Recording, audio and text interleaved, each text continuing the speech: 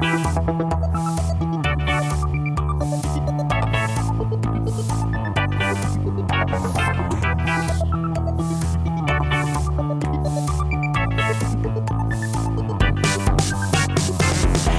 ou Tripoli, Vilnius ou Benghazi, Paris, Moscou, on fait le bunga, bunga, Bangkok ou Bogota, Le Caire ou Jakarta, Gustabia, on fait le bunga, bunga. Hello, welcome back to BungaCast, the global politics podcast at the end of history. My name is Alex Hochuli, I'm in São Paulo, Brazil. Next time, could it be different? Could the response to a global pandemic not be authoritarian, but instead authoritative? And what would be the difference between these?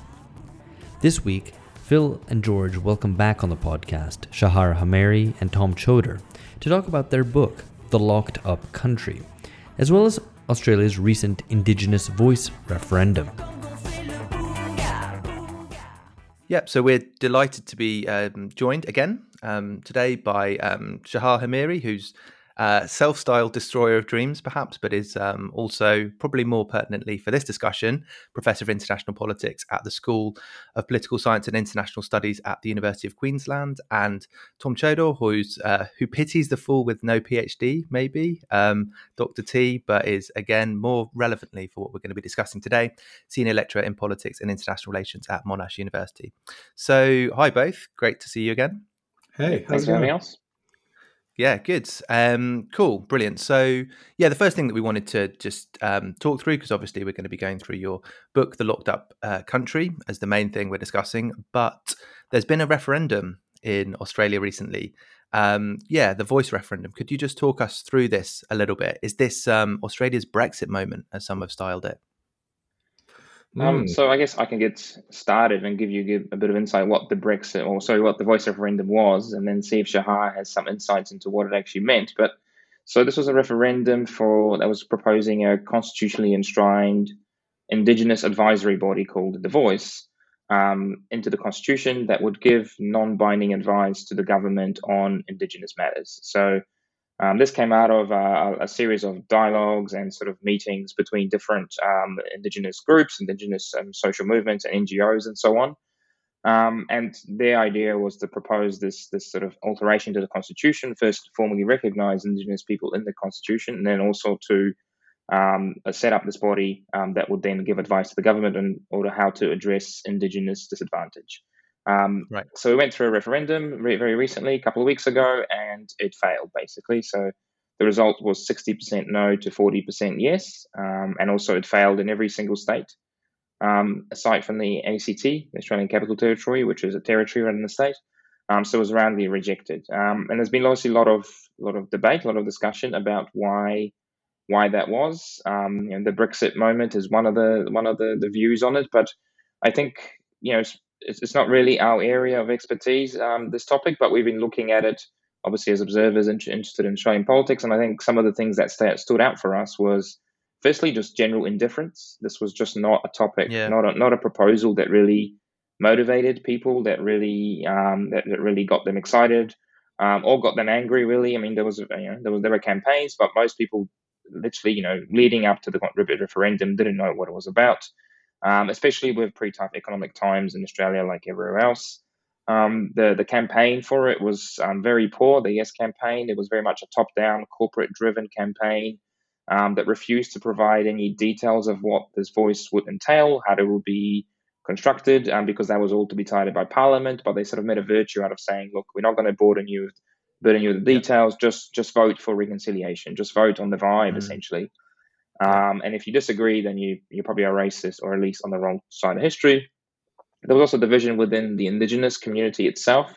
There was a small but very loud and active no campaign against the voice from the Indigenous community, both from the conservative side, who sort of didn't want to alter the Constitution and didn't really think it was necessary to address Indigenous issues, and also from the sort of far left side, which saw it as a compromise with the settler state. That's something that should be avoided. Undoubtedly, there was a bit of racism involved. This is still an issue in Australia, but we don't think it was a major issue that really played part in the voice. And the broader point, and I guess this is where Shahar can come in and sort of give you give you his Brexit take, is I think there was a general suspicion of elite projects and elite motivations that were not really sold to people. They were not really sold to the population. This was something that was seen as coming out of the political class, out of the NGO class, and most people could make sort of tales of what it was to do with their lives. And we're basically asked to trust politicians, and we know how well that ends. So, Shahar, do you want to build on that? Yeah, so on the Brexit question, the interesting thing is that both the yes and no, both the left and right, by and large, wanted to claim this as some kind of a Brexit moment. So on the losing side, basically there was a barrage of commentary talking about how this was. They came out both before, but mostly after the result. That was talking about, how it reflected. Like Brexit Britain, the kind of underlying racism that's prevalent in the community, or the narrow-mindedness of the voting public, and so on. And a lot of that was put in terms that kind of was suspicious of the wider public, that they're incapable of making the right kind of decisions. But then also on the right, there were some people that wanted to claim this as some kind of a moment of popular sovereignty, a moment where people got together and said no to these kind of elite agendas and so on. I don't think either of them is quite right. I think that there are some similarities with the Brexit moment in the UK, but I think these similarities can only go a certain distance. So the similarities are basically you have a situation where, as I mentioned before, there was a very similar reaction among the people who wanted the yes result to what you got in Britain from the Remainers, in a sense that they turn a question of politics into a question of morality. I think that similarity is very much there, as Tom explained in a few moments ago.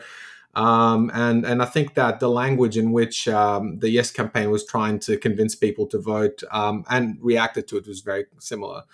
On the other hand, and I think that's a really big difference, is that political mainstream in Australia was itself split over this referendum, which is very different from the Brexit referendum. So the Brexit referendum, you had two major parties basically backing Remain, and there are a few renegade members of parliament out there, and they're the ones that combined with this popular sovereignty moment, or whatever you want to call it, carried the Leave vote. Here, you had the major party, the Liberal Party, actually backing the no vote, which is really quite different because it is a major party. It's got a lot of supporters, and it's out there. It's very public. So to that extent, and in Australia, there's never been a referendum that passed without the support of both major parties. Never in history. So that alone should have been enough to tell people that there's something up.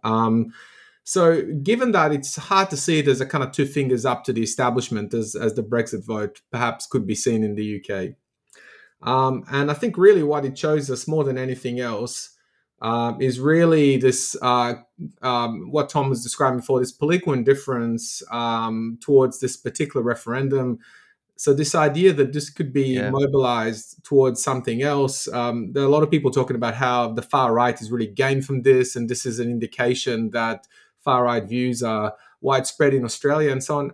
I don't buy that. I actually don't see any kind of significant increase in far-right votes. In fact, many of the people that voted no are the same people that voted for the Labor Party just recently, and many of them remain Labor supporters. They just didn't like this particular proposal. A lot of them didn't really understand it and didn't really care enough about it to understand it.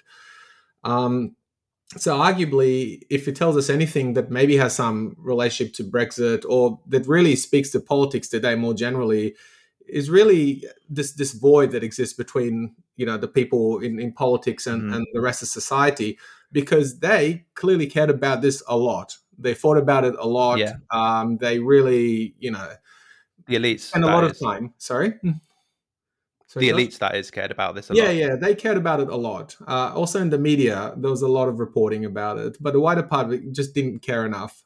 So I think that's maybe something that's peculiar to our moment, but it's not really like Brexit. I think people really cared about Brexit in Britain. I think that's quite different. It's a very helpful breakdown, Shahar. And I guess so I wanted to ask you, both of you then, was there a way was there ever a path to victory for the Voice referendum? Was there something they could have done that might have won them the referendum, or was it actually set up to fail in a sense? I think that that's a very good question, and obviously counterfactual are always very difficult. I think that the way that it was set up, it was always destined to fail, because it was it put forward a very complicated proposal that had different elements that required people to get behind aspects of constitutional reform that were not particularly clear to them, the rationale for these reforms. And it maybe demonstrates a genuine lack of care about Indigenous issues in this country, but perhaps if the Indigenous community itself mobilized cohesively around that, maybe there was greater impetus elsewhere to vote yes, because we know that in 1967, when the referendum to include Indigenous people among the Australian citizens was held, the support then was about 90%. So it's hard to imagine that the country has gone more racist in the last 50 odd years than it did in the 1960s. I think also at the start of the year, support for the referendum was over 60%. Support for the Voice was over 60%. So I think we can't take away from the train wreck of the campaign, which actually the more people started talking about and campaigning for the Voice, the less the population became in favour of it. And also quite a successful no campaign led by the Liberal Party, sort of the opposition, which was, the slogan was, if you don't know, vote no, kind of thing. So I think, the goodwill was possibly there if people could be taken along on a journey, but the political class, I think, was frightened of that. And part of it is the sort of the general malaise that we see at the end of history. Part of it is historical memory of the 1999 Republic referendum in Australia, where there was a Republic model proposed that people voted on and overwhelmingly rejected, even though the majorities were in favour of Australia becoming a republic. So that sort of has scarred the political class to be conditioned not to want to frighten the horses. Basically, we can't tell voters too much detail because they're not capable enough of voting Right. it, and our opponents will basically use all that knowledge against us.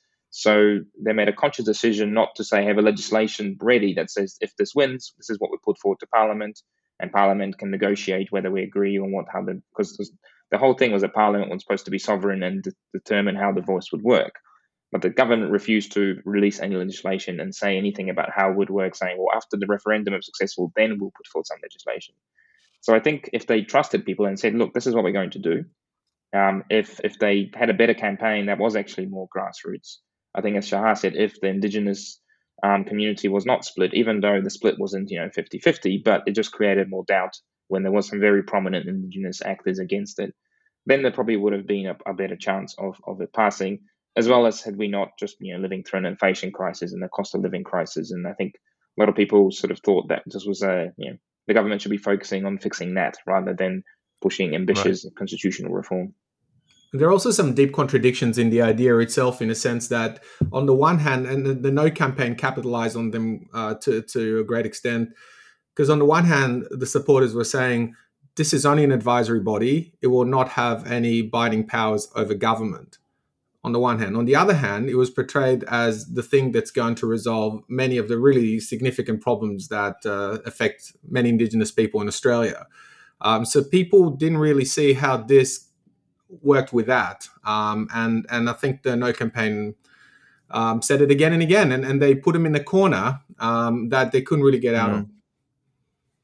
Yeah, no, I think that's really helpful, because I think we have seen a few. It would be nice, I think, from my perspective at least, if it was a Brexit moment. But we do sometimes get criticised on this podcast for just talking about Brexit and lockdown all the time. So we go on to our next topic of discussion, which is lockdown. No, it is partly that, but it's your book, The Locked Up Country, Learning the Lessons from Australia's COVID-19 Response. I think, Phil, you had a question that you wanted to throw in right at the start. Well, only off the back of what you were just saying, George. So I know it's frustrating to some of our listeners, a proportion of our listeners, that we of our focus on lockdown since lockdown ended, and I suppose they're, I don't wish to put words in their mouth, but kind of, I suppose, a kind of a straw poll sample or an unrepresentative sample of their frustrations, I think, would go something like this. It would be that, lockdown is in the past. There are many kind of bad things happening at the moment. Mistakes might have been made, but, something had to be done. So this kind of constant raking over the experience of lockdown, or drawing attention to to the period of lockdown, it doesn't. What purpose does it really serve?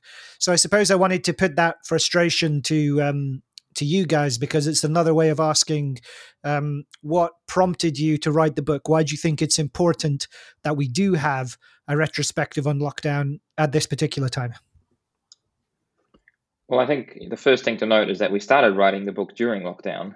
It's just some of us, i.e. me, are slower writers than Shahar, so the book's taken a bit longer to get out than we wanted it to. But I think, look, we've written the book. Admittedly, it would have been nice if it came out about a year ago, where lockdown and COVID was still more pressing and more sort of recent developments. But the reason we wrote the book is, I live in Melbourne, which still is the world's lockdown capital. We spent 262 days in lockdown. So I felt it quite viscerally and quite strongly. Now, Shahar lives in Queensland, which had about 3 days of lockdown throughout the whole pandemic, give or take.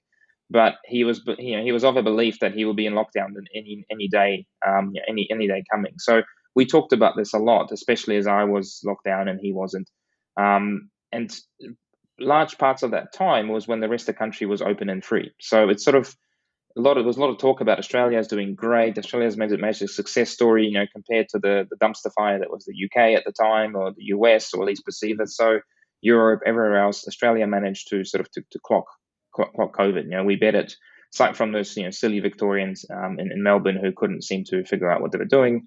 But Shahar and I were talking, and we're saying that's not the story. The story of Australia is not a success story, and we'll get into why we argue for that, because that becomes our initial motivation for the book, is to push back against that success story narrative, and actually say, no, look, we got lucky in a number of ways, and if we don't catch on to that, if we don't realize that, then that luck will run out. And as we started writing the book, that luck started running out, and half of the country ended up in lockdown. It wasn't just a Victoria or Melbourne thing. So that drove us even further to say, look, we need to explain why we've ended up in this situation. Because one, we're not a success story. We've just been lucky, and two, if we just coast on our luck for the future, then the next time there's a crisis, whether it's another pandemic or something else, we might not be as lucky. We will not. We might not be the type of crisis that we can just close our borders on and lock everyone in their houses for. So unless we draw some lessons out of this, then we're not going to. The next crisis is not going to be as kind on us. And I think even though the crisis has passed, pandemics passed and lockdowns are mostly forgotten now, to some extent, I think those lessons that we arrive at, that analysis, I think, of how we ended up in the situation, are even more important now than they were during the pandemic, if possible. Or they're certainly as important, because Australia's capacity to deal with crisis, to deal with issues that arise unexpectedly, is still very poor. And we can talk about later about how representative that is of the rest of the world. But we think this is a story that's not just an Australian story, and it's not a story just about COVID, but actually a story for the future. Shahar, do you have anything to add?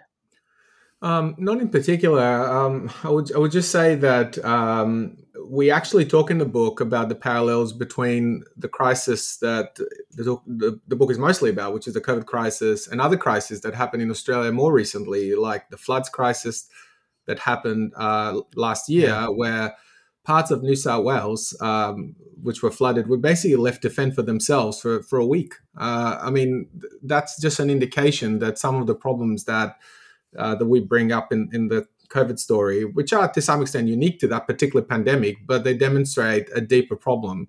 And lockdown is a manifestation of that problem, because the reason that Australia was in lockdown for such a long time, and certainly Melbourne, is because we couldn't seem to figure out a better way of dealing with it.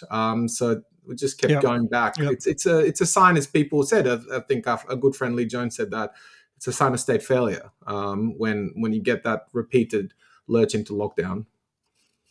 Yeah, great. I mean, I think that's it, right? And it does come through in the book that, like, is next time going to be different?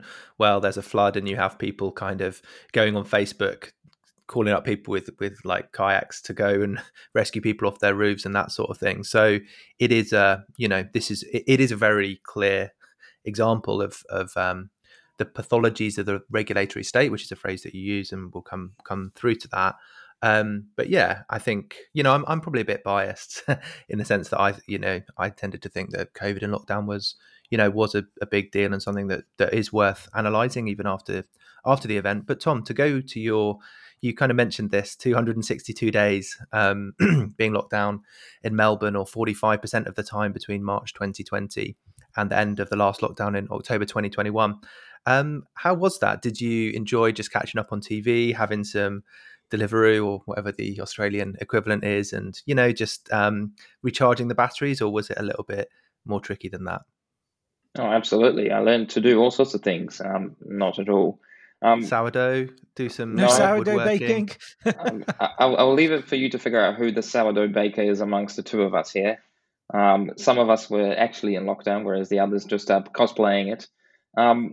Look, I think, I've written on this before about, makes you sort of what is it like to live in world's lockdown capital, and there's no two words about it. It was crap. It was pretty alienating and pretty rage-inducing at various times, especially because it wasn't just one long lockdown for 262 days. It was 6 of them, and they kept happening again and again. And you sort of thought, well, I thought we finally cracked this. I thought we've learned some lessons, but no, here we go again.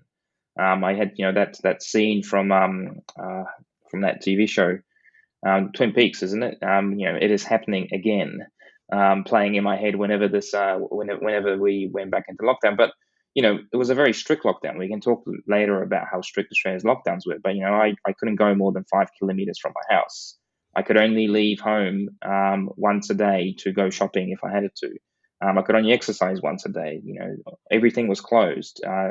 Only cafes were open for takeaway food. So every morning I would walk to the same cafe, talk to the cafe owner, who was basically at the verge of despair, about how he was going to keep the business going, and then walk back home, and that was it. That was my entertainment for the day. So that was it was quite alienating, especially with this travel distance. You couldn't go and see your friends, you couldn't go see family or anything like that. And then the rest of the country was open. The rest of the country was fine for large parts of that, that was it was a weird feeling where everyone else was just living life back to normal. Whereas I was sitting here, just sort of being pissed off that no one really understood what we were going through, but neither did we really understand what normal was like, because we'd seemed like we'd been in lockdown forever. And then, as this kept repeating itself, that sort of alienation turned to anger, or to pretty strong frustration, because I couldn't believe that it kept happening again.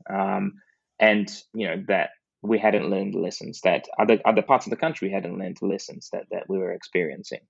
But yes, overall, I think the experience was quite alienating. I actually moved out of the suburb that I lived in because I was so sick of it after 2 years of walking every single green space within 5 kilometers of my house.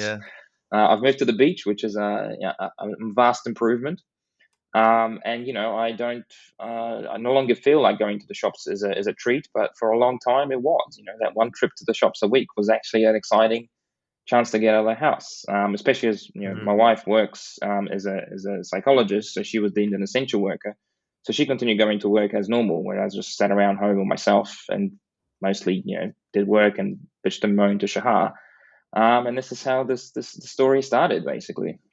I mean, also sad that academics are not deemed essential workers. I think that is a harsh judgment. No, they were in the UK. Not in Australia, though, but we were the most inessential workers you could imagine. We were shut down before everyone else was shut down.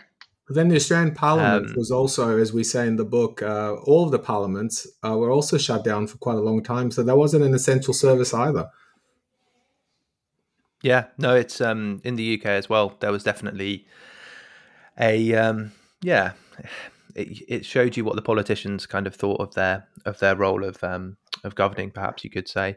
But no, I think that it is just helpful to go through that kind of experience. I mean, listeners who did experience lockdown themselves will have their own memories, either positive or negative of this. But I think, it's an extreme example, obviously the most locked down place, but it gives some of the essential truth of what these social policies were like. So the book itself is framed on, to jump from that particularly unlucky sounding experience to the riff of the book is on the Lucky Country, which is Donald Horne's 1964 book, which this is the description of Australia. And we talked previously on episode 357 in August, Lucky Meaty Nations, about why Australia was a lucky country, eating a lot of meat, having barbecues, and living the dream. But could you just recap this for listeners who might have missed that episode? Like, why did Horne think that Australia was a lucky country? Who was it who did the research into Australian meat consumption? And just give us a bit of the background as to why Australians might consider themselves to live in the lucky country. Okay, so we call it the Locked Up Country, and it's a riff on, as you said, a very famous book by Donald Horne, The Lucky Country, which many people use as Australia's sort of unofficial tagline.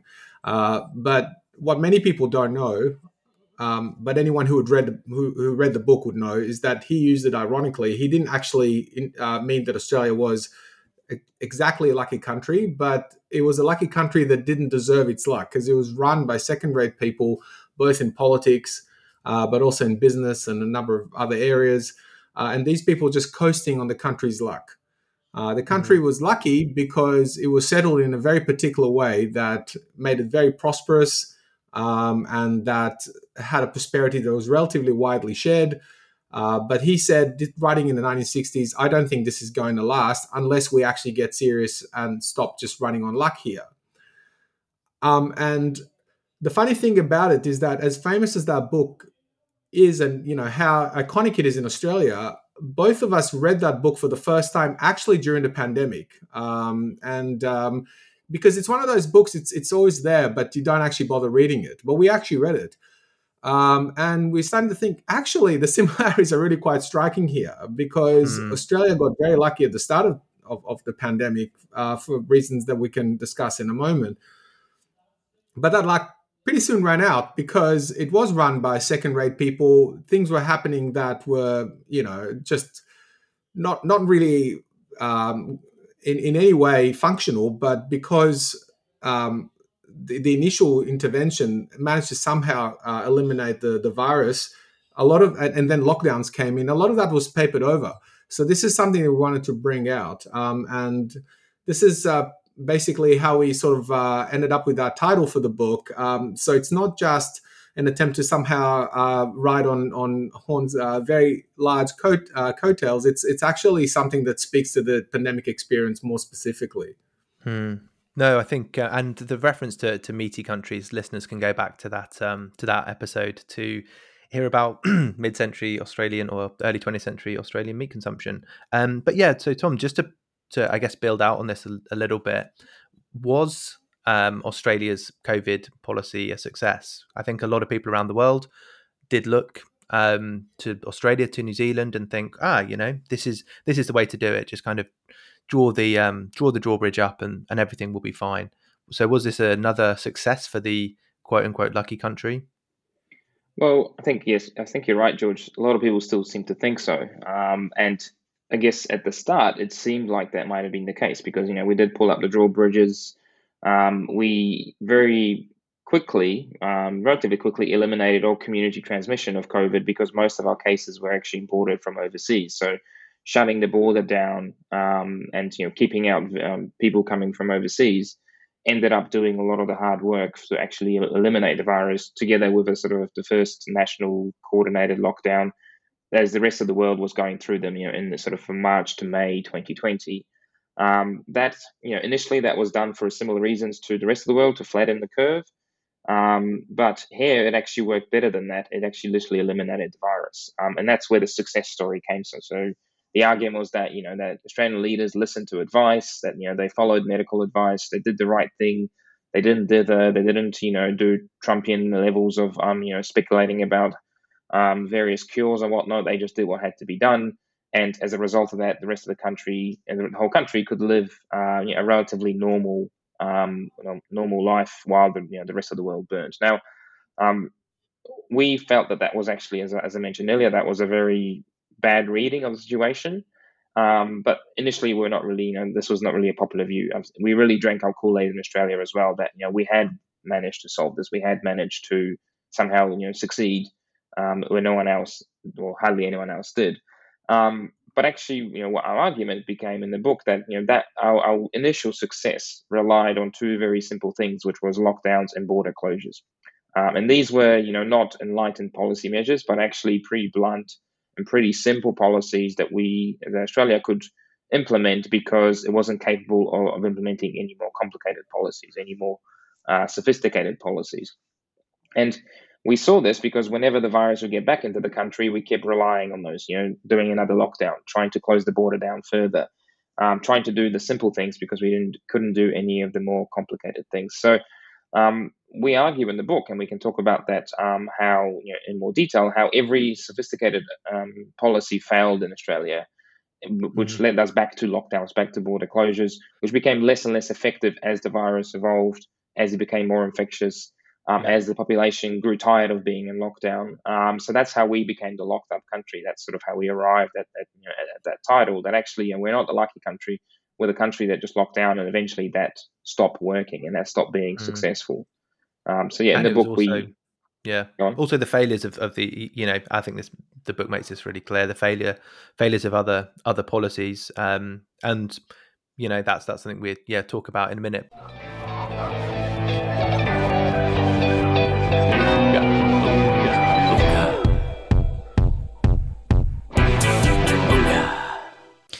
One of the key arguments in the book is that the failures of Australia's handling of COVID wasn't down to individual politicians' shortcomings or the unprecedented, unexpected so-called black swan aspect of COVID. It seems so your central thesis is that really this all went wrong because the state in Australia has lost its capacity to govern in the decades prior to the pandemic, which sounds like an extraordinary thing to say. So I was wondering if you could talk us through the history of that process a bit, and in particular, what you call the regulatory state, the movement to the regulatory state. How is the Australian state transformed from the 70s to the 2020s, and why? Yeah, thanks. Look, I mean, firstly, just to clarify, I don't think that individual leaders don't matter at all. I think that there are circumstances in which they can make a real difference. And, we go back to Marx's famous expression from the 18th Brumaire that, men make history, but et cetera, not in conditions of their own making. So there are ways in which a better leader, say in Canberra, could have made a positive difference. But at the same time, yes, I mean, there were significant constraints on what any leader could have done at the time. And the legacy of those problems goes back quite a long way. The story that I'm going to tell very quickly, which we tell in the book, actually is a very familiar story. It resonates with the experience of almost every Western country over that period of the post-war, sort of the move from the post-war Keynesian sort of welfare state through neoliberalism into the regulatory state. It's not a uniquely Australian story, although, of course, in every country it looks a little bit different. And it happened here as well. So basically, just to kind of have a quick recap, like many other countries at the end of World War II, Australian government and the state more generally developed some very substantial capacities and was largely organised in a kind of hierarchical command and control way. And these capacities, which were developed during the war, and we talk in the book about some of the really incredible things that were done here as part of the war effort. These capacities were then repurposed for peace. So they're redirected towards many of the, again, very similar objectives in other countries of achieving full employment and of beginning to deliver a growing range of services, including social services, to the population. This was also a time of very rapid migration into Australia, not just from Britain anymore, but from also other parts of the world increasingly. And the government was playing its part in actually absorbing these people into Australia. It created capacities to build housing in many cases, and a whole bunch of different things. And again, this is not unusual, but that's the country that Donald Horne talks about when he talks about the lucky country in his book. It was that country in the 1960s. And it was a remarkable success story. The economic growth rates in the 50s and 60s were around the kind of 5 to 6% in Australia throughout most of those years. So it was a very, very rapidly growing economy. And because of the redistribution, mainly through high wages that existed here, many people gained from very high economic growth. The country suburbanized, like the United States. Quality of living was very high, and so on. But again, like in many other countries, we get to the 1970s and things go pear-shaped in Australia. We get a very substantial stagflation crisis here, probably one of the worst in the world. We have this kind of factoid in the book that the OECD ran what they call a misery index at the time. And Australia was ranked in 1983, which is towards the end of that cycle, as the second worst in the OECD in terms of the misery index, which was about unemployment and economic, very low levels of economic growth at the time. It suffered from 5 recessions in 10 years. Industrial conflict returned in a big way in the 1970s. It was relatively muted in the 50s and 60s, but workers were going on strikes, demanding higher pay. That was actually in Australia. That's a peculiarly Australian situation. It was worsened by the so-called dismissal, which was the time in 1975 when the Governor-General, who is the representative of the Queen, at the time the Queen in Australia, dismissed the government and basically forced an election. So it was a very tense time politically in this country.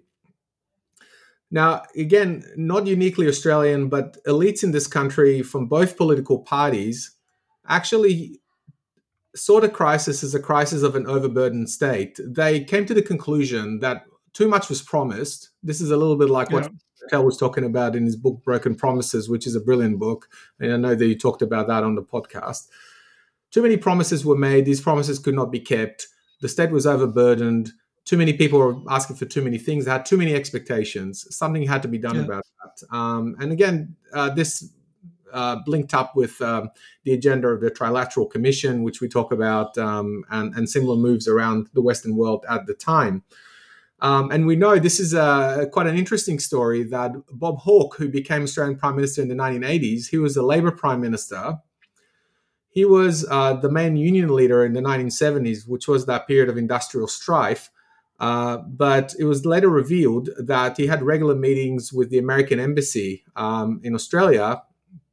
And in those meetings, he was telling the Americans, this is at the same time that he was parading himself in the media as a working class hero, he was telling the Americans that, no, the business is right. Workers are asking too much. Something needs to be done. So we say in the book that his heart was never really in it because this is what was happening at the same time as he was supposedly fighting the workers' corner.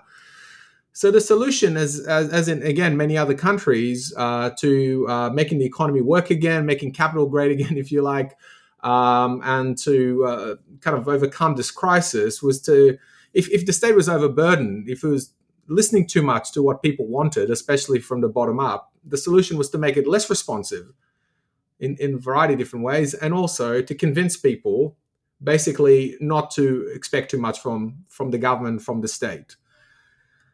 So how did they do that? So the first thing, and this is a slightly uniquely Australian story, We know that in the UK and the US, it was the new right, that introduced neoliberalism. Australia and New Zealand actually are the first third way countries. They're the first countries that introduced neoliberalism by the centre left, by the Labor Party. So the Labor Party came to power in 1983 after being in opposition for about 8 years. It was led by Bob Hawke. And essentially what they did, they used Hawke's connections with the union movement, because he was previously the head of the unions, to put together this thing called the Accord, which was an agreement whereby the unions agreed, and the unions were a little bit exhausted at that point because they were fighting industrial conflict, was, as I said, very, very bad for a number of years at that point. So they essentially agreed for wage moderation and to keep a lid on strikes and so on. In exchange, the promise was that the social wage would be increased dramatically. And that was the deal.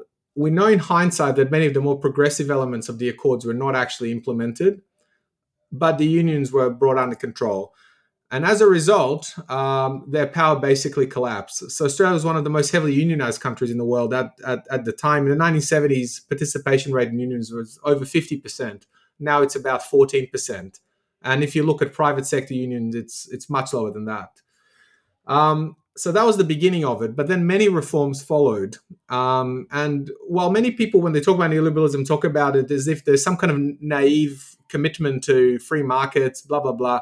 Well, that was an element there. But we think that the most important aspect of it was this thing that I mentioned before, making the state less responsive, making people believe that the state will do less for them. And that took a variety of forms here, as it did in many other countries, which we talk about in the book. So firstly, unelected agencies were given a lot of power. And the classic case for that, of course, is the Reserve Bank of Australia, which was notionally independent before, but it was made properly independent in the 1990s. But it was kind of a process leading up to that. But he wasn't the only one. There are a number of other similar agencies that got a lot of power to make some pretty important decisions. Another element of it was the outsourcing of implementation and policy development. So implementation outsourcing, everyone knows about, but Australia is world leading in consulting, and that's an example of outsourcing of policy making, and that again allows government to say, well, we consulted the experts and that's what they told us. So that's another element of putting an arm's length between government and the public. There was also a lot of privatization here at both levels of government, both federal and states. Service delivery has been marketized, which allows government to say, well, we didn't do anything wrong. It was a particular provider that is the problem. And something that may not be familiar to listeners in non-federal countries, but in Australia, it also took the form of we didn't use that term, but we didn't create the term, but we used it, regulatory federalism, which is a shift from federalism as devolution, meaning that governments just divide the roles and each one does what he does, to a situation where the federal government essentially becomes like the regulator of state governments. And that operates mainly through networks. So they don't interact as governments anymore. They interact as networks of public servants and NGOs and consultants and others that are working. So this is the regulatory state. So that is exactly what the regulatory state looks like. So government doesn't do anything directly anymore. Anything is an exaggeration. There's still defense. There's a number of other areas where it retains that top-down capacity. But in most areas of government, the way the policy happens is via trying to kind of steer, coax, convince, incentivize a very wide range of agencies to do what the government wants them to do. But the goals are definitely, and in most cases, are set in fairly broad terms. We're not talking about a political project that has clear goals, that harnesses the capacity of the state towards achieving these goals. This is a fairly kind of loose system that tries to bring together these different elements to make something happen. And that's the regulatory state that we talk about in the book. Yeah, no, thanks. I think it's a really important transition, and it comes through really clearly in the book. I mean, I definitely found it to be, a really succinct kind of history of this transition from the 70s to the 2020s broadly. But yeah, so I mean, kind of pulling all this together on the eve of like COVID, so early 2020s. What was the state that Australians found themselves having? So yeah, I think the first thing that we want to draw your attention to before we talk about the state of Australia, the country, I think what we then, having identified the regulatory state, we talk about the pathologies that it creates, because that created the situation where we responded to COVID so badly. So because of the sort of things that Shahar talked about, because we've outsourced the service delivery, because we've privatized, because politicians have handed decision-making power to these unelected bodies or outsourced it to consultants, the regulatory state, that's sort of the label for all of that sort of move to remove the state from society, creates a number of pathologies that then haunt any sort of government decision-making process, and especially during COVID. So we talk about a number of these pathologies, and sort of the most obvious one, the most basic one, is that the regulatory state undermines state capacity for direct action. So basically, the state often is incapable of actually acting directly. When something happens, the leader can't just say, we need to do something about this, I'm going to pull this lever and this is going to happen. They often pull the lever and there's nothing there. There's no capacities that they have in order to act. It's also sort of blurred the lines of control responsibility. So basically, because governance has become such a mishmash of various regulatory bodies, various state and government bodies, experts, consultancies, and so on, it's hard to know who's in charge and whether they actually have the capacity to act to live up to their responsibilities. And that's something that you guys will probably find quite familiar. So just on this, because I think one of the lines that you kind of quote is about I don't hold a syringe, mate. Could you this is a kind of, could you just explain this a little bit? Because you talked about this kind of blurred lines of control and responsibility. This means everybody can point the finger at somebody else for being responsible, for being accountable to this. What is who? It's a particularly Australian kind of way of putting it, but who was not holding syringes, mate, and why were they not? Well, I mean it's an amusing story, I guess.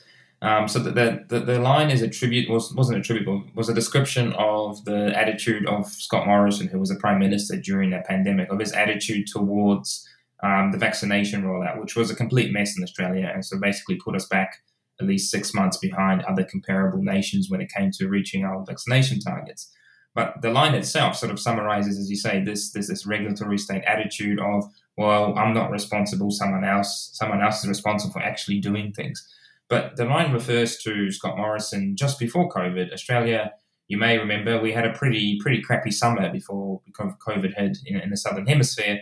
It was known as the Black Summer of bushfires, where 24 million hectares of land were burned across 3 states over many months. 3 people lost their lives, 3,000 homes are lost, 1 billion animals are estimated to have been killed during these fires. A lot of the main cities on the eastern seaboard were, basically, covered in smoke for days and months on end, and respiratory problems arising and so on. It was a pretty bad summer.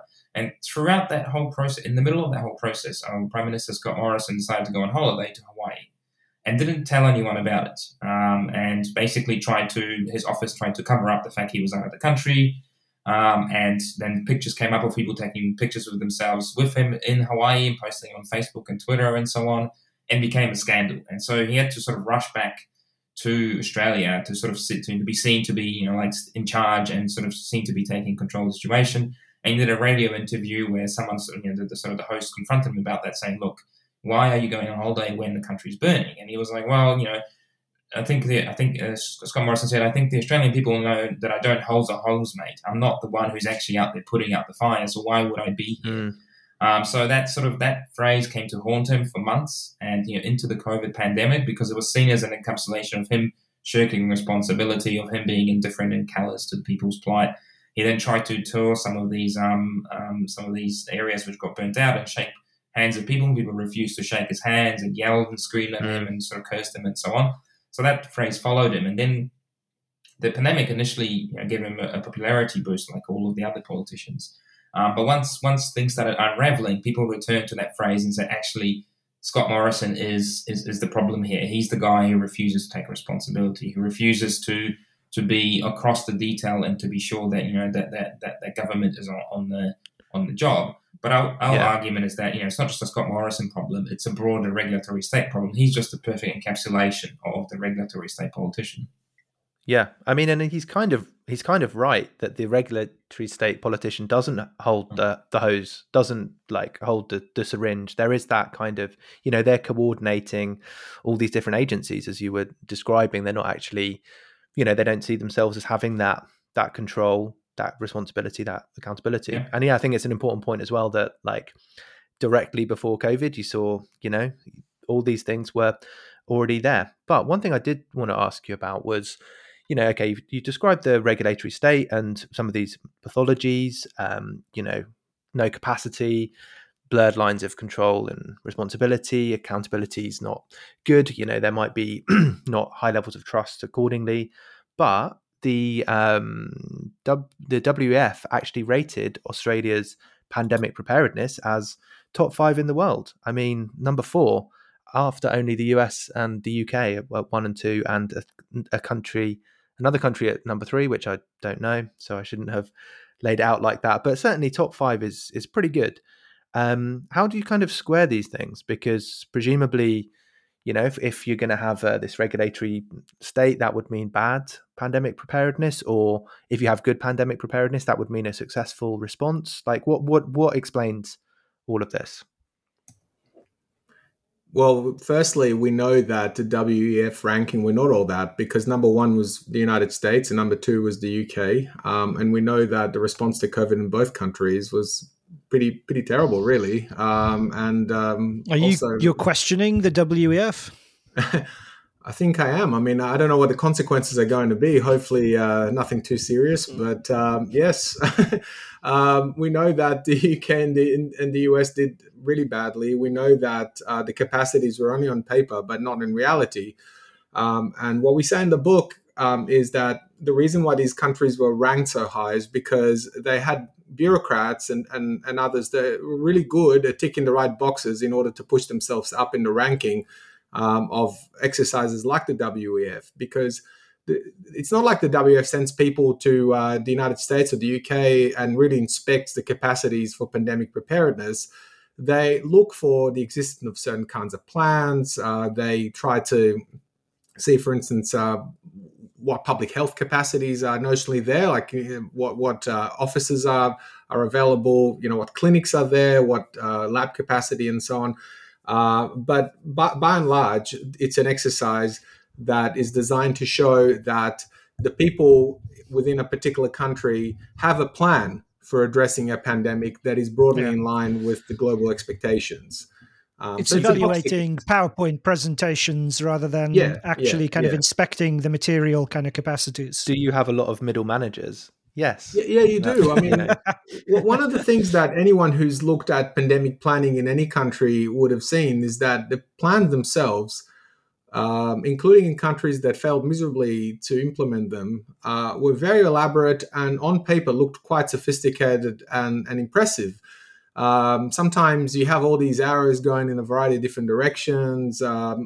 It's very rare to see hierarchical structures anymore. So these days it's usually, various circles, Venn diagrams merging into each other and arrows going in different directions and so on. So on paper, some of that stuff looks quite impressive.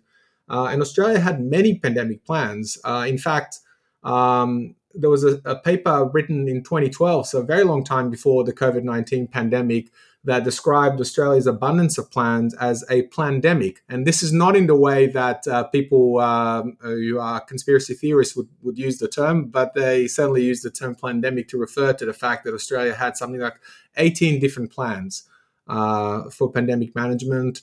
And each one of those plans, so you have obviously the federal plans and you have the state plans, and there are multiple of those as well. And then you had different indexes and different best practice sort of manuals and things like that. So there are many, many, many different plans.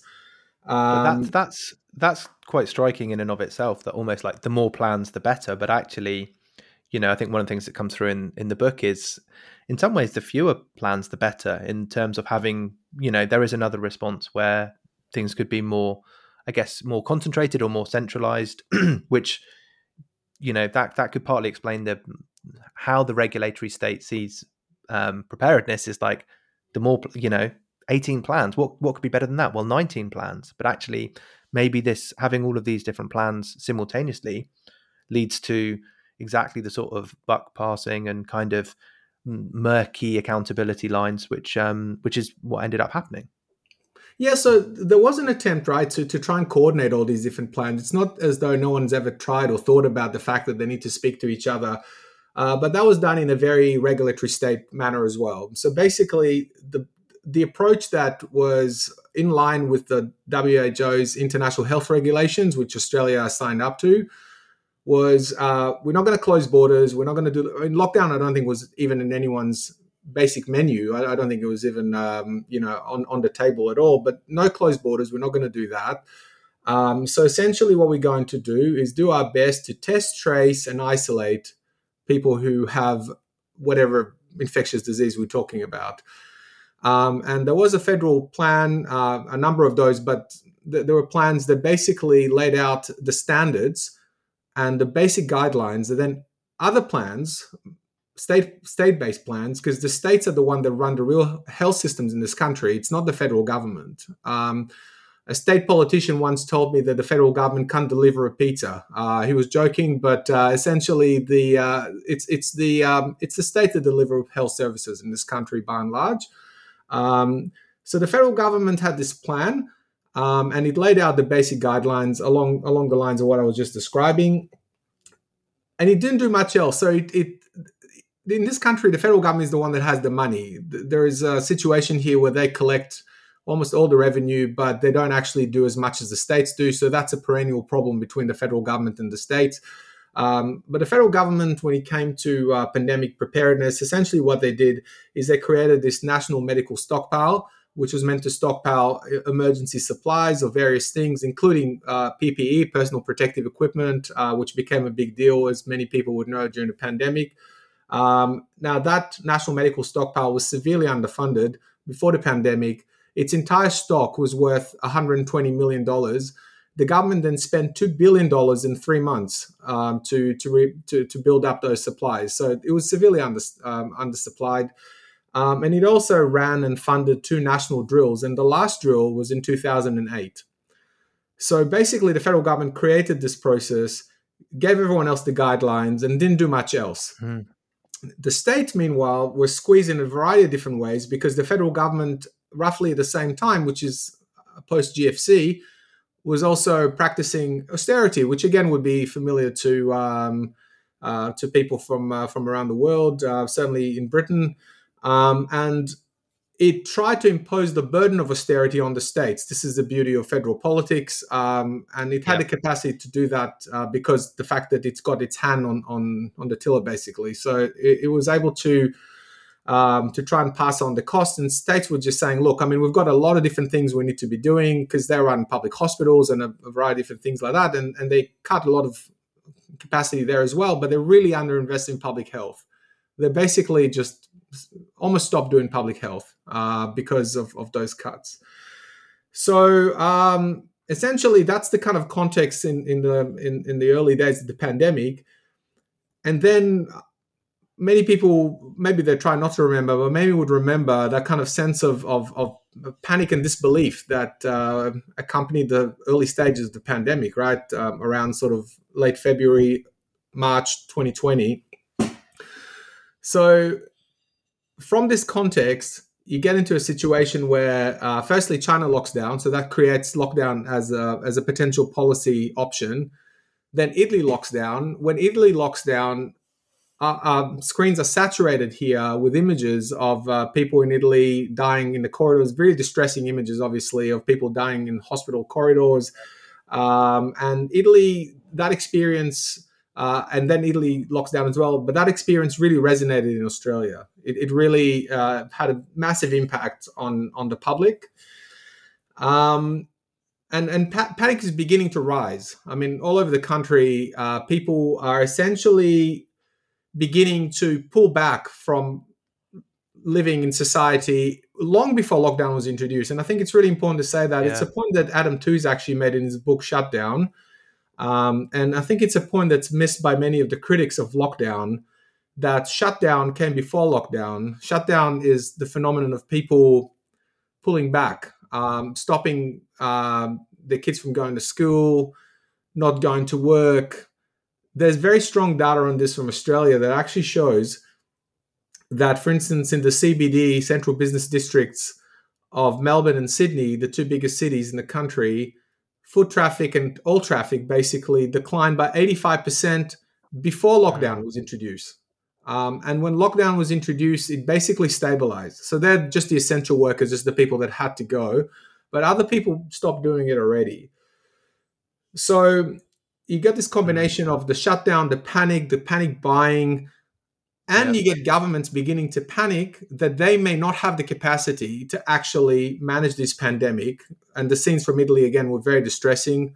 We now know that the health system there was especially run down, even much worse than the one in Australia. And at that point, basically, the plans go out the window, right? That's the moment where all these beautiful plans literally just thrown out the window at that point. And for the rest of the pandemic, the plans were completely meaningless. So what happens then?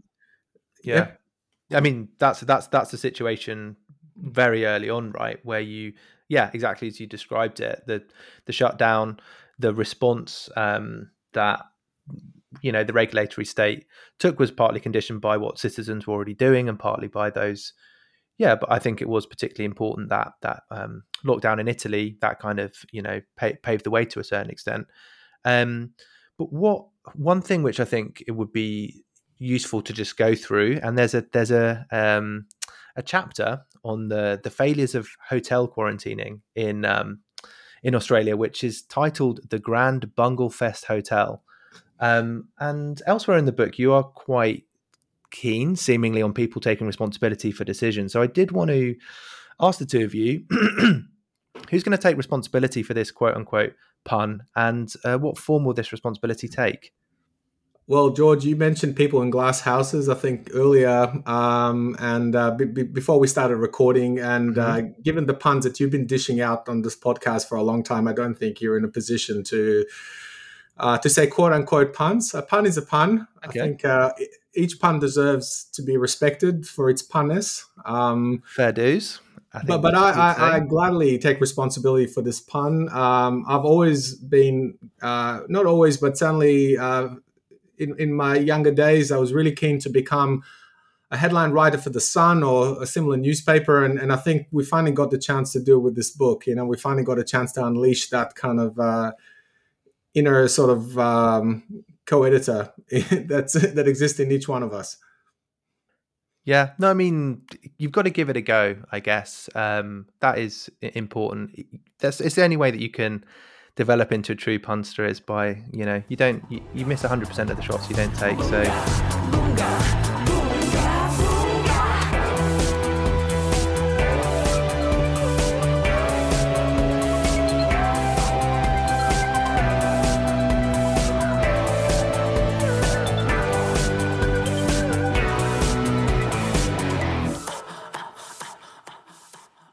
So moving on to lockdown itself, which obviously central to the book, the title of the book and the argument.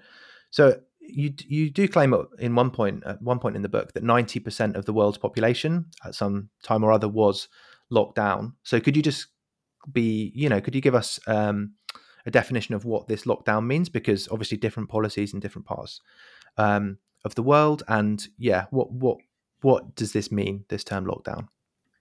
Yes, I mean, that statistics comes from the Oxford Botanic School of Government and their COVID Stringency Index, which basically measures the severity of a number of policies around the world around restrictions on gatherings and movement, closing workplaces, schools, borders, and so on. So it's quite a convoluted index and sort of takes in a lot of things and spits out a number that says, anything above 70 is considered a lockdown. And at one point, they thought that about 90% of people in the world had experienced some of those restrictions.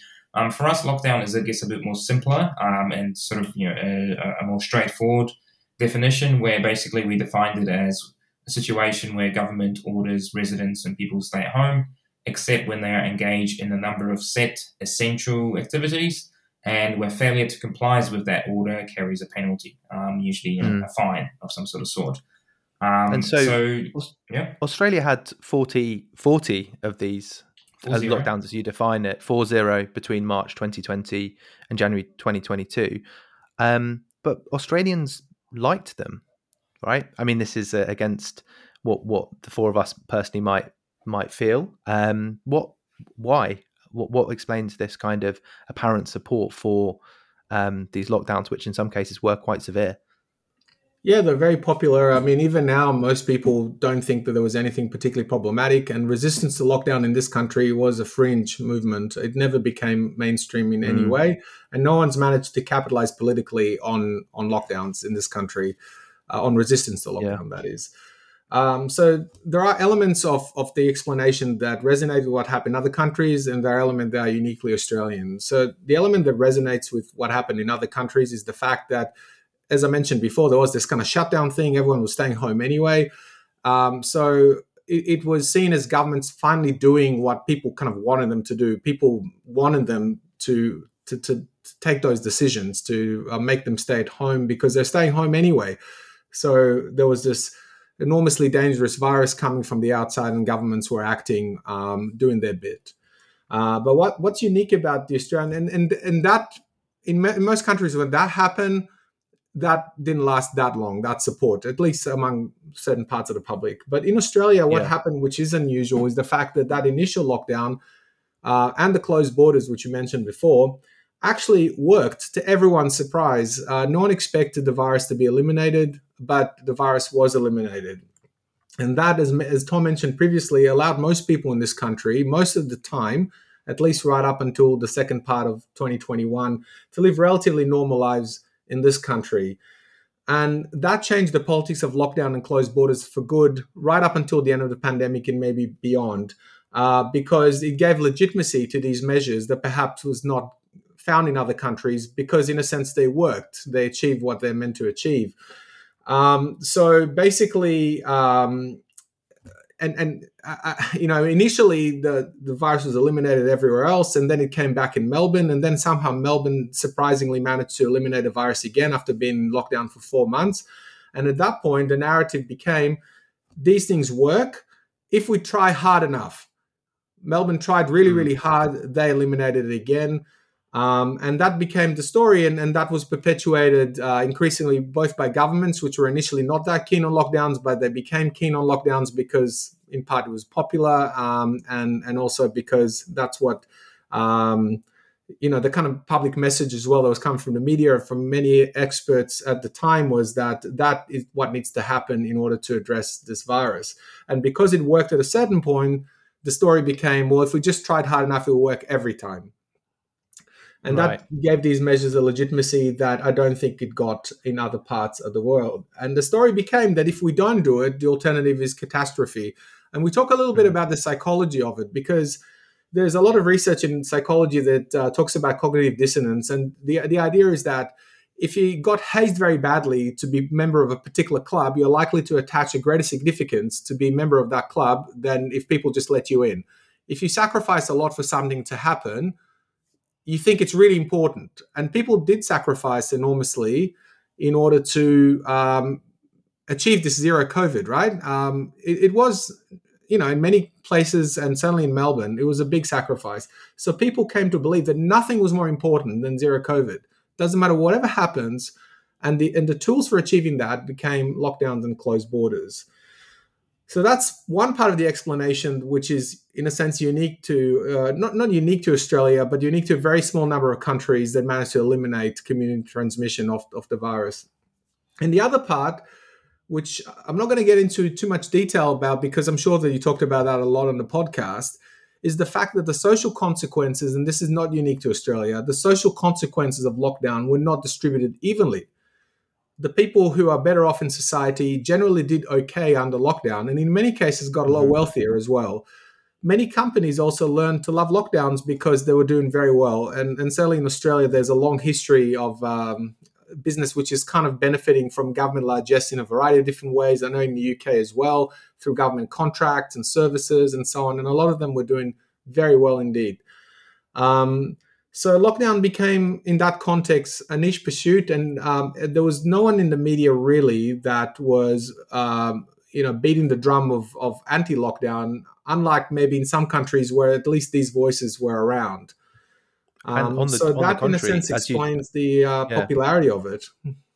And yeah, as you say in the book, it also, it made some people's media careers by being very pro zero COVID, very disastrous. Very, if you're going to proclaim a catastrophe, it's not, not necessarily bad for your kind of appearances on national news networks. One thing that we haven't really talked about, and I definitely would suggest listeners pick up the book to read more about this, is as I mentioned, this greatly titled chapter on hotel quarantine. These hotel kind of quarantine approach being important because there, as we just talked about, there was originally no plan to kind of close international borders. So, this when that did happen, there was a whole set of, regulatory state failures around hotel quarantine, and also the vaccine rollout. As Tom mentioned earlier, this was slow, the stroll out of the vaccine, which showed again the regulatory state couldn't procure properly, relied on consultancies, and had no leverage over private providers because they'd entirely exhausted their own capacity and needed to bring in the Australian Defence Force to kind of see things over the line. But kind of bringing all of this together, we've kind of talked about, here are some plans. As soon as they meet reality, they seem to be illusory or very, but probably very well-designed PowerPoints, but actually not, this kind of coordination of all these different things doesn't lead to the sort of state response that would be necessary to manage this sort of situation. And, and all the other problems that, preceded COVID that were dealt with in a not particularly impressive way. What do you think then about next time? I guess this is what I'm trying to segue towards. Because you conclude by asking whether it's going to be, different next time when there's another kind of state of emergency that the regulatory state in Australia finds itself in. What is your kind of, not that you have a solution, but you do talk about the need to have authoritative rather than authoritarian states. Like, what's the difference between these two terms? Why does this matter? Why is it? Because this is like not necessarily better planning or like more state capacity straightforwardly. It seems like it's a different sort of answer. So could you talk us through that a little bit? Sure, happy to. So I think credit where credit is due. That term authoritative rather than authoritarian comes from an article that Shahar wrote with a friend of the show, Lee Jones, about Britain and COVID. That sort of kicked off Shahar's and I's interest in doing something similar in Australia. And they introduced this notion of a state that needed to be authoritative rather than authoritarian. But we develop a bit more in the book to try to think through what that would mean, within obviously the limits of a conclusion, where we're just sort of thinking of what should be done. We did use a quote from Lenin there at one point, but they got cut out in edits, so it seems like everyone is a fan of Lenin. But when we talk about the authoritative rather than authoritarian state, what we're trying to say is that we need a fundamental reform of governance. We need a fundamental reform of the state and its core logics and core functions if the next crisis is going to go differently. Because otherwise, we show how similar pathologies, similar problems persist in other areas of governance. So, as we said earlier, we might not get as lucky next time. And I think the authoritative state encompasses two key aspects that I think are important. The first one is a massive investment in capacity. So basically, one of the reasons we did so badly is because there was no capacity within the state. As I mentioned earlier, when leaders went to pull a lever, there was nothing there attached to it. They couldn't just roll out the vaccine. They couldn't just spring up quarantine facilities into being when they were necessary. Hospital capacity wasn't there. ICU beds were not there. The National Medical Stockpile that Shahar mentioned wasn't there. There was just no capacity behind the facade of plans and preparedness and so on. So I think perhaps one of the first things we need to do if we are to have a different crisis next time is a massive investment in capacity, with the state actually taking responsibility for providing public services and public goods, not just outsourcing them to private providers, not just bringing the consultants in to tell them what to do or how to do it, not just marketizing social services as is a very big trend in Australia, but actually being prepared to provide them itself, being prepared to build up quarantine facilities, being prepared to invest money into the health system, both in its people and its infrastructure and machinery and so on. So that I think if next time is to be different, then we need to actually a massive investment in capacity. But that's in itself, that can go down a pretty dangerous route very easily, where the state just sort of takes over everything, and that's the not authoritarian part that we're concerned about. We don't just want a strong state for the sake of a strong state. We don't want a state that just will tell us, will do everything and tell us what to do, because we had that during COVID, and that wasn't necessarily a good experience. So we're not calling for unchecked power. We're also calling for building up of political and institutional ties between the state and society, rebuilding those ties, which got dismantled during the regulatory state period. In fact, that was the whole point of the regulatory state, as Shahar was saying earlier. It was to remove the state from a direct relationship with society. If the state is to be authoritative and if the state is to be accountable, then those ties have to be rebuilt. The state has to be responsive to people, has to implement people's wishes, rather than just being the sort of the be-all and end-all that knows what to do. And it has to be able to mobilize the population during a crisis. It has to be able to call on people to be mobilized in favor of a social goal, whatever that is. Just to jump in here quickly, so when you say to mobilize people around a social goal, like what does this look like? Because one way to read lockdowns is that this is a massive demobilization. But what would even either in a COVID context or another context, what would that mobilization look like? Well, one of the things that's discussed in Australia, for example, is around disaster emergency management. We are, with climate change, Australia has become much more prone to disasters, both floods, fires, and so on. So it's about having the population being there, being prepared to help out in their communities when they strike, together with the state, not just relying on people to go and pick up citizens stranded on rooftops on their own volition or because someone told them to go there on Facebook, but working hand in hand with state agencies to implement these disaster response plans, for example. I think during COVID, occasionally we saw we saw the state being startled by the population wanting to do things like set up food banks or set up sort of community support groups, and the state was actually like, no, go back to your homes, go back to lockdown, demobilize. But that's only just turned people further off from feeling like they had a stake in the state and the state policy response. What we'll be hoping for will be the opposite of that, of the state knowing that the population is there and ready to act behind whatever plan we decide. But that plan has to be debated. That plan has to be democratically agreed on, so that people feel like they have a stake in it. Mm-hmm. So this I guess takes us to our final question, which is, what would you say to those who would dismiss the Australian experience as unrepresentative? What are the wider lessons for those outside of Australia that they could take from the conclusions of your study? Well, probably the first one would be that luck is a great thing, right? I mean, initially, the response that other countries pursued was exactly replicated here, pretty much, but led to very different outcomes. And a lot of that was about luck. But a bit less facetiously, I would say that first thing is that Australia was seen as a success story. And I think it's important to dig into, if you are thinking of Australia as a success story, dig into what, quote unquote, made it a success. And as we talked about on this podcast and we show in the book, it was largely about luck. It's just the kind of things that happen here that may not have happened in other places, because this is an island at the far end of the world. People come here either by plane, usually by plane, rarely by boat. It's very easy to close borders, unlike in many other parts of the world. 80% of the cases here at the time of lockdown were imported. That's not the case in many countries. I mean, if you did the same, and Australia was not the first country to lock down, far from it. From memory, I think it locked down even after the UK.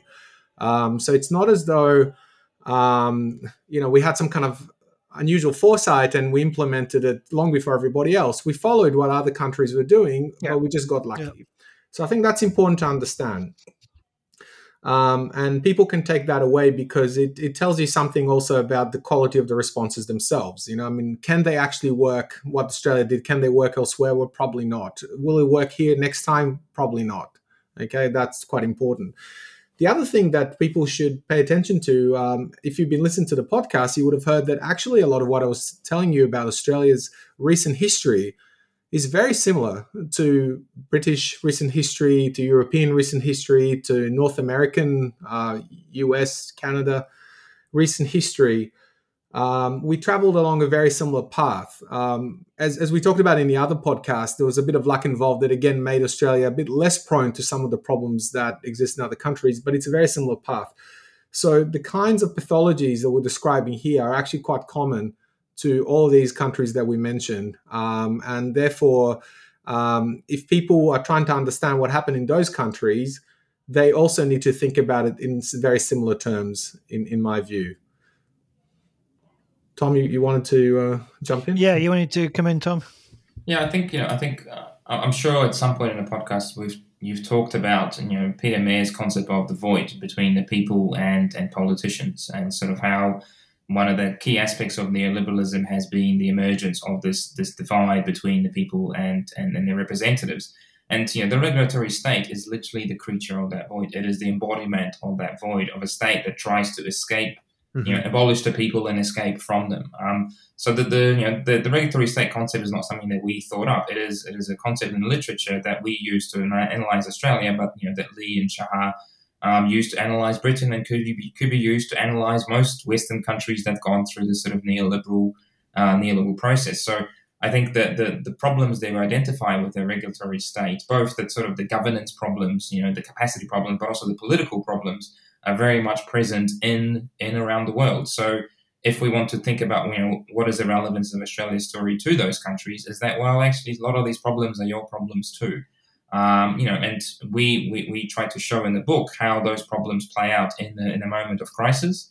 And, given that we seem to be going from crisis to crisis, from perma-crisis to poly-crisis, maybe there's some useful insights there for other parts of the world who will be facing similar issues in the future. And if they want to overcome those problems, then they're going to have to find a way to bridge that void, to overcome that void, and actually make the state, as we say, authoritative but not authoritarian. So I think hopefully if listeners can take anything away from the book, it will be maybe just the relevance of that argument to their own context. Yeah, it's one of those. The final thing, George, if I may, that I wanted to say about the book and about the lessons for the rest of the world is that, given what we just said, it's probably clear by now that we actually care deeply about the relationship between the Australian state and us. We live here. So we wrote the book really in a moment of crisis, facing significant personal difficulties, especially Tom in Melbourne, really to try and actually open this up for conversation within Australia in particular. I mean, if other people around the world read this and learn something, that'll be great. But our main focus was actually to speak to our fellow citizens in this country and say, look, this is the country in which you live. This is why really bad things has happened to you.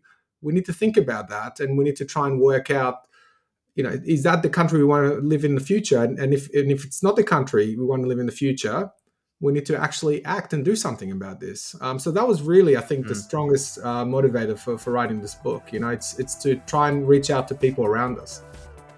Yeah, I mean that's a great place to leave it, because that's a question that Indeed, we should probably all ask.